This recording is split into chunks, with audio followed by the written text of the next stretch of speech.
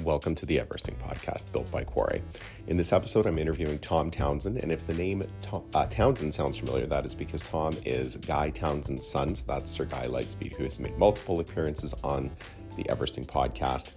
Tom and I have a chat about a recent, very fast 10K roam that he completed, as well as previous Everestings, how he got so hooked on ultra-endurance cycling, and also, importantly, overcoming some massive adversities. So this is a great episode. I hope you really enjoy it. Tom was super fun to talk to. He's really only just getting started out, I believe, in his exploits on the bike. So hopefully we'll have Tom back soon.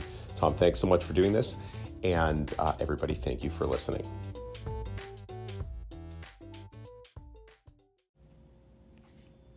A quick note from our sponsor, the State Bicycle Company. They have an offer available for you.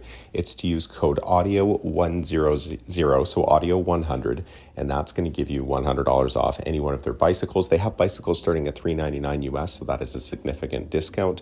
Check them out at statebicycle.com. Thanks for tuning into this episode.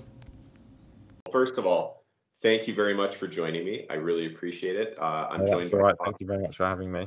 Tom Townsend, who is fresh off, or pretty fresh off, a 10K roam, which you did. You covered, I've got the numbers here, 10,190 meters of elevation gain in 478 kilometers with a moving time of 19:21 and an elapsed time of 22:18. So I think I think we can probably count on one hand how many roams there are in the Hall of Fame that are sub 24 hours. Yeah. I think a roam's amazing and really, really hard to begin with, but it seems to be becoming a thing now that people are foregoing sleep and just trying to crack out the whole thing in one shot. You threw your hat into that ring in a big way. You also Strava estimated that you burned 18,000 calories in 22 hours, which is insane. So what I made a note of this is when you use a power meter, it tracks how many you're burning, right? So Strava always adds a bit on to the kilojoule count with a power meter is basically your calories burn. So I think the kilojoules was 16,000, and then the way Strava does the maths, not to go into it because it's a bit dull, but yeah, about 16 to 18,000, which is quite a lot of food to eat on a big bike ride. Yeah, definitely. How much do you think you ate during that period of time? About half that? Probably, probably 10. And I've got much better at not eating or eating less. When I started these big rides, when I was less fat adapted and off racing, I basically had to replace everything. It was carnage. Whereas now, having done 18 months of it, my body's definitely better at fat. I can get away with eating more manageable carbs, but I still think I'll be around the 2 kilos of carbs mark, which is just ridiculous. I'm probably burning about 100 to 120 grams of carbs an hour, somewhere in that range. And I don't know if you've been following the racing recently about the carb talk that, like Jumbo, for example, they've been like, yeah, we're not at 90 anymore, 120. And because I remember doing this last year, and I was like, well, there's no way I'm at 90. Like if I was at 90, I'm bonking. I'm at 120. I know I'm at 120 because I'm counting them. So the human body can clearly handle more than that, because I could tell. So it's interesting that they've caught up, basically. You can now see in the programs is they're like, we're not at 90 anymore because that doesn't do it. And that's particularly applicable when you go past 6 hours, is you're then having to replace the carbs you're using. You're not running on stores you can stock up on beforehand. Right. So there's a limitation to how much glycogen you can store. Right? Yeah. So if you start with 400 or 500 grams, if I'm burning 130 an hour in middle of zone 2, then or top of zone 2, then that's like 3.5 hours of stores. So the back 16 hours are all what you're eating on the go, which is why, like, if you're pushing quite high power, which I would be to do a ride like that in one go, you're having to eat a ridiculous amount of food. It's a challenge, and picking the right food is tricky. It's a bit of a minefield. Totally. Well, actually, that's it. I mean, I wasn't intending to start there, but I'd love to know what you were eating, and I'm assuming you feel pretty well practiced at what to bring and what your gut tolerates. Well. So I've probably done probably 30 rides above like the 10-hour mark since the beginning of last year when I started doing these. And what I've realized is, like, on the go, the longer you get into it, the easier it needs to be. And really on the go, I only eat. So this is I've changed so many people's opinions with this, but I eat basically only sweets on the bike. Really? Yeah, pretty much, because anything more than that, and after 5 hours particularly, like, my stomach is not a fan. And obviously you can only eat so many sweets. So I stop when I've stopped to refuel every 4 or 5 hours, I have something more for like filling. So I'll have like flapjack, or another one I have is cake a lot, but I have like cake that I know is high carb, low fat. So something like Jamaican ginger cake. That was a classic. Is I'll stop. I have an entire Jamaican ginger cake, and that's like 150 grams of carbs and 20 grams of fat. Or like 1,000 calories of flapjack. It does kind of the same thing. And because that is the only way to do it. You just need such a ridiculous amount of food. And that like gives me a bit of a buffer where I'm not having to eat 100 grams of sweets an hour, because it would make you feel sick way before you normally do. So that's kind of how I do it, is I mix the savory off the bike with the sweet on the bike. And if I was doing an ultra or something, I probably would have to eat the savory on the bike, like a timed ultra, but because I've not done one of them yet, I've not had to cross that bridge, but I'm sure I will at some point. But that would just be another level of tricky, because it's hard enough eating them off the bike. What about fatigue? So you're pushing really hard, and it's hard to do anything for 24 hours in a row. Yeah. Hard to sit at a desk for 24 hours in a row. So are you using caffeine, or is that something that's practiced well? Yeah, so I'm quite dependent on coffee as it is. So like I will basically every stop I'll have either a soft drink or a coffee. And then, because what I found actually is after like midnight, let's say, of the next day, when you would be going to sleep, it takes, because my body is kind of screwed, it doesn't just fall asleep. Like, it doesn't want to go to sleep. I remember last year, my biggest one, I got home at 2 and I couldn't actually fall asleep till 4, because my body was just so wired. And that's another thing, is like I would never stop on a HRS. I don't think it's until about 30 hours that you start to get really sleep deprived. And I just feel horrific the next day. Like, if I'm pushing 250 during comfortably, like 210 is a struggle the next day. So I actually think I feel worse after stopping and going to sleep. And so letting your body cool down. Yeah, exactly. It's like it switches off once I've had a sleep. It's like, okay, I'm done now. I can imagine that first hour or two on the second day, if you have a sleep, is really challenging. Getting out the door must be tough. Yeah. So you had a pretty steady drip of caffeine, pretty much. Yeah, I must have had like 800-900 milligrams, like way above the recommended limit. yeah, I'm really sending the caffeine. You really ramp it up. So yeah, my favorite is the double coffee with 2 espressos in it, and I'll have like 4 of them, 5 of them in a day. I'm very like, I have a high limit of caffeine, probably too much, but then it obviously takes more to get the hit. And right. That's the problem with caffeine, is once you're addicted, it's very tricky to not be addicted anymore, and then you just have to do more and more. But on the bike, I'll definitely keep it coming in. Yeah, I've had a number of people tell me that they quit caffeine for a few weeks or a month leading up to an event, so that the effect is stronger. And apparently it works really well, but I just can't. I can't even go. The thing with that is, like, if I quit caffeine, like, my training definitely takes a hit. And how I feel in the day. It depends on how addicted you are before, I guess. I think the best way to do it would be like come off it slowly, so you need less to get the big hit. So you're not me, really. Right. But I can do. There's no way I could come off it completely. I'd be a dependent again. Me too. I've considered all of the potential marginal gains that I can access.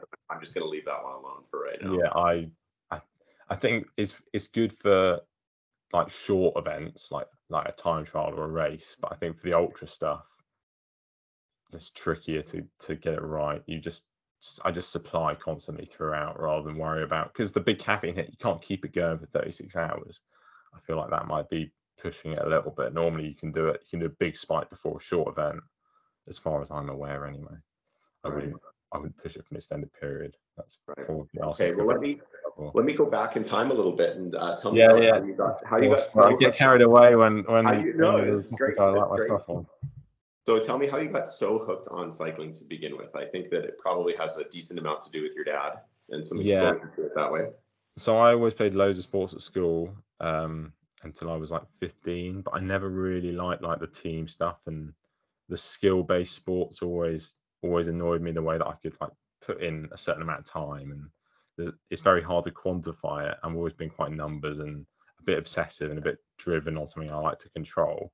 And then so my dad got me in at 15 and I started riding, and he got all of us in, so my brother and my sister as well, but I was the only one that like really stuck at it. And then I just really liked the times on Strava was obviously the way that I started, and it's very easy to get hooked on progress because it's very easy to see in a way that like team sports like hockey or rugby, it's much harder to see direct progress. I quite like the quantitative progress. And I got power meter, and then it just kind of spirals from there as you realize you train more and you get faster, and then you train more and get faster, and you can do cooler things, and then KOMs on Strava, and then racing, and it just kind of spiraled, and I was kind of hooked as soon as I started. So you were racing pretty shortly after you got started cycling.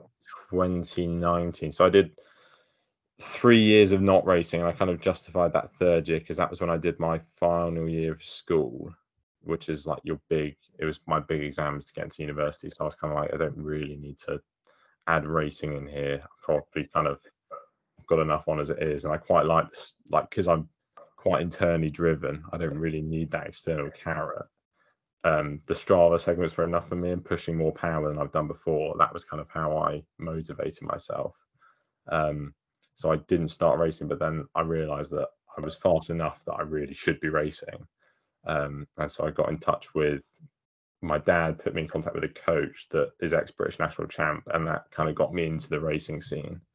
And that's kind of how I got into the racing bit. So 4 years, so it was quite a long time. So racing and ultra endurance riding are so different. Were you always interested in the ultra endurance side also? Yeah, so before I raced, I did a few big rides with my dad. So if I started riding in 2015, first race in the start of 2019, I did an Everesting in 2017. Me and my dad went out to the south of France and Everest, the highest road in Europe, the highest through road in Europe, the Col de la Bonnet. And we did a couple of 200 milers, and I always liked that. It's like I always like that personal challenge, and then the big feeling of accomplishment at the end, which is why I didn't get into racing sooner. Really, like I saw the appeal, but then I also wasn't that bothered. Like I quite like the personal challenge. So I Everested way back 6 years ago now. That's quite a long time. Anything pre-COVID is like your original. Yeah. So I was in first year of sixth form, so still with a year to go at school, and now I've graduated uni, so a while ago. I quite like doing those big rides, especially with my dad because it took me 3 or 4 years to become quite fast. So we were at pretty similar speed and doing, I think we did 335k across the UK, which was pretty cool. And back when like I would really suffer, and my dad would kind of pull me through. How times have changed, but it was good fun. And that personal challenge and that feeling of accomplishment when you do it, I think that's the special bit with the ultras that you get in racing, but only if you win, or top 5 it, or top 10 it. Whereas ultras, if you get to the finish, you've won. Yeah, it's for everybody that way, right? Yeah, exactly. And everyone has their own benchmark of ultra. Like what is ultra to me is not ultra for Mark Beaumont, or what's ultra for me is not ultra for the average person that works a full-time job and hasn't really ridden a bike before. And that feeling of accomplishment is the attractive bit for that, the sort of personal challenge that you can set yourself. I think that's what's very cool about this sort of thing. The Everestings and the ultras is the feeling of accomplishment you get when you've done it. Yeah, and the Everesting specifically is so cool because it's DIY nature, right? Yeah. And then it creates whole creative route planning, and if you're at all obsessive about maps, which I think is kind of what got me into it so much, it's the perfect challenge for that. Yeah, because I did geography at uni. I've always loved my map. Oh yeah, I will spend. My girlfriend gets really, really annoyed at me when I sit there for 2 hours plotting this next 10K route that I'm not even going to do. But I just like plotting it, so I just plot away, and she's just looking at me like, "What are you doing? Not another one. You're not going to do it." But I'm I like, know. "But I could do it. Imagine if I did it. That would be really cool. If I linked these climbs up that way and that got me to 10,000 meters, that would be very cool." So I really like that, and I think because I knew that Everesting was more manageable and more controlled, I quite like because I've been doing it a while. When I got to that point, I was like, well, the 10K Rome, that's really big. That'd be a proper challenge. So let's go for that one. It is. Yeah. So on your way to this most recent 10K, and I want to hear about your planning of it because I'm sure you're pretty meticulous about it. I Yeah, definitely. yeah, But you've overcome two significant setbacks yeah. in cycling, and both of them happened on the bike, right? One in a race and one in training. Yeah, To one was in back up. training. So these are good stories. I'll get a few winces. In 2019, in September, I got hit by a car and broke my neck, my pelvis, my collarbone, both my cheekbones, lots of brain hemorrhages. Airlifted to hospital, ICU. Parents told that I probably wouldn't make it, and then woke up 3 days later. But then I can speak about it quite freely because I don't remember any of it. Like, last thing I remember before was an hour before in the ride, and the first thing I remember afterwards is 3 days later waking up in hospital. So that was the And first people are one. basically filling in the gaps and telling you what happened. Yeah, so I had no idea. And since there were witnesses, so I've talked to witnesses that saw it and were there on the scene when it happened. And it's it's almost like talking about someone that had someone else that had it happen, because I have no recollection. So that's what the big scar is across my face. I split it to here. So that was, I got hit by a car that pulled across me, descending a hill. So my Strava file it was 30-mile-an-hour impact over the bonnet. So that was not a good one. But I made it through, and I was relatively good. Like, I remember even like a week into hospital, I was telling everyone, like, I'm fine. Like, stop. This is ridiculous. Mentally, relatively. And I came back, and then I started racing again. And then COVID happened. Actually, of course it did. So then the Strava segments got taken to a whole nother level, because that was when before I was doing ultras. So I go out and I just took all the Strava comms around North Devon in particular, in the UK. So that was my main focus coming back from That that. was your But yeah, recovery. that was my recovery, is how many Strava comms can I get through COVID? And I remember, because I wanted to race, but being quite internally driven and not mass invested in the racing. Like, I sort of did it because everyone told me I probably should race because I was quite fast. And I remember, like, I quite like the Strava comms because it's just me and me setting my own target and me getting to decide exactly what I do, and push myself to the limit and see what I can do. And so looking back now with what I currently do with the ultras, it's exactly the same thing. I've just changed the discipline. So that's where I was. And then the second crash was in 2021, when racing started again after COVID. I hit a pothole in a race, went over the bars, landed on my head, more brain hemorrhages, and I fractured my skull. Yeah, I know, 2 sets of brain hemorrhages, not a good combo. It's not very often you hear about brain hemorrhages. And then that was another air ambulance incident. They sent out the doctor, but because I was so close to the hospital, because it was in a race in Bristol, which is a city in the UK, they blue lighted me to hospital, obviously. But I had the doctors on the scene because they knew that I was quite bad. So again, I've talked to witnesses, and apparently I was unconscious for like an hour or so, like immobile, which is a long time. Talking to doctors is like anything more than 5 or 10 minutes is a really long time. And so that one is definitely the worst head injury. So I don't have any recollection of hospital. I have all these funny things I posted on Instagram when I was begging my dad for my phone back in hospital, and I sent to people, and I have lots of selfies of me with my face completely bashed in. So that was quite cool. Well, cool is probably the wrong word, but I Yeah, just no, remember I waking have up. 3 kids, so Yeah, I'm seeing this from a yeah. parent's perspective a little So more. I got discharged, and then I have a WhatsApp I sent to my mum of me getting discharged, which is a picture of the front of the hospital. And I put, apparently I was in hospital, but this is no longer the case, so don't worry. And now, in hindsight, I've talked to my dad, and apparently I was being sarcastic, but I can't remember sending that message. So that's the sort of thing I was doing. And I just remember waking up at home because they discharged me because there was nothing they could do for me because it's just a recovery. So if my parents watch me 24/7, it's just time. So then I just remember waking up at home 14 days later, so 2 weeks of zero memory, which is quite a long time. Yeah. So the first thing I remember before the accident was the day before as well. So like when you hear about people like losing half an hour, I lost 2 weeks, which is a really long time. So yeah, I've had the run in with the crashes. I'm very good at hitting my head, it would seem. Wow. Yeah. Wow. Okay. But you seem like I mean, in terms of your athletic performance, you seem like you're absolutely all the way back. Yeah, athletically, definitely. Like my threshold, I haven't trained threshold in ages, but my power's the same and my ultra's way better.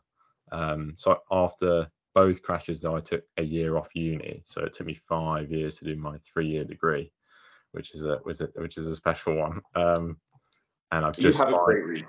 I have good reasons. Yeah, when you tell people why, I get a bit of sympathy. And so I've just finished my degree finally after 5 years. So now I have to become a real adult and get a proper job, which is quite scary as well. That's the unfortunate I'm part of the done milking the cycling and being semi full time. But yeah, it was good to finally finish the degree after 5 years. And yeah. but Well, now, congratulations on that. yes, thank you. When you looked to do this one, did you know right away that you wanted to try and get it under 24 hours? That was the plan. No stops. Yeah, Or there's no sleep stops. no Yeah. sleeps. Yeah, and I try and minimize the stops. So like I eat and then I go. Like I don't faff when I stop, and somehow even it gets up to 3 hours because if you're stopping every 4, which is roughly 2 bottles, maybe 3 to 4, that's still 6 stops. And so 20 minutes or 30 minutes to stop, 20 minutes to stop with peas in between. That's 3 hours is still quite a long time. Like when I look at like Mark, I know if you're familiar with Mark Beaumont, who's at the Ultra, when I look at like he stopped for 15 minutes on North Coast 500 in the UK, which is a 36-hour route, and I'm like, how on earth do you do that? That is next level, which is quite cool. You learn to do that by averaging 400 kilometers for 89 straight or 87 straight days, I think. Yeah, he's clearly got very drilled into it, and that's where like this is what the other cool thing about ultras I think is like what I'd say to people is like there's always another level. So like most people find like an Everest really impressive. Like the average person, you tell them you did that, you're like, what? Like that's ridiculous. How on earth do you do that? And then you look at my rise, and you're like, that might be even more impressive. And then you look at Mark Beaumont, and you're like, how on earth does you do that? And I think that's what's very rewarding about this sort of thing as well. Is like it's very self-driven, and there's always another level to go to if you want to and you have the time. Totally. Like I just yesterday, so this is topical news. It's August 3rd. Today they were recording this, and I just saw posted yesterday in the Health 500 Facebook page that somebody did a 7-time Everesting. Yeah, I saw that, and then I looked at the file, and he stopped for only 40 hours in 150. I'm like, that's a full. I did the maths, and it was 8 Everests, I think, if I'm correct.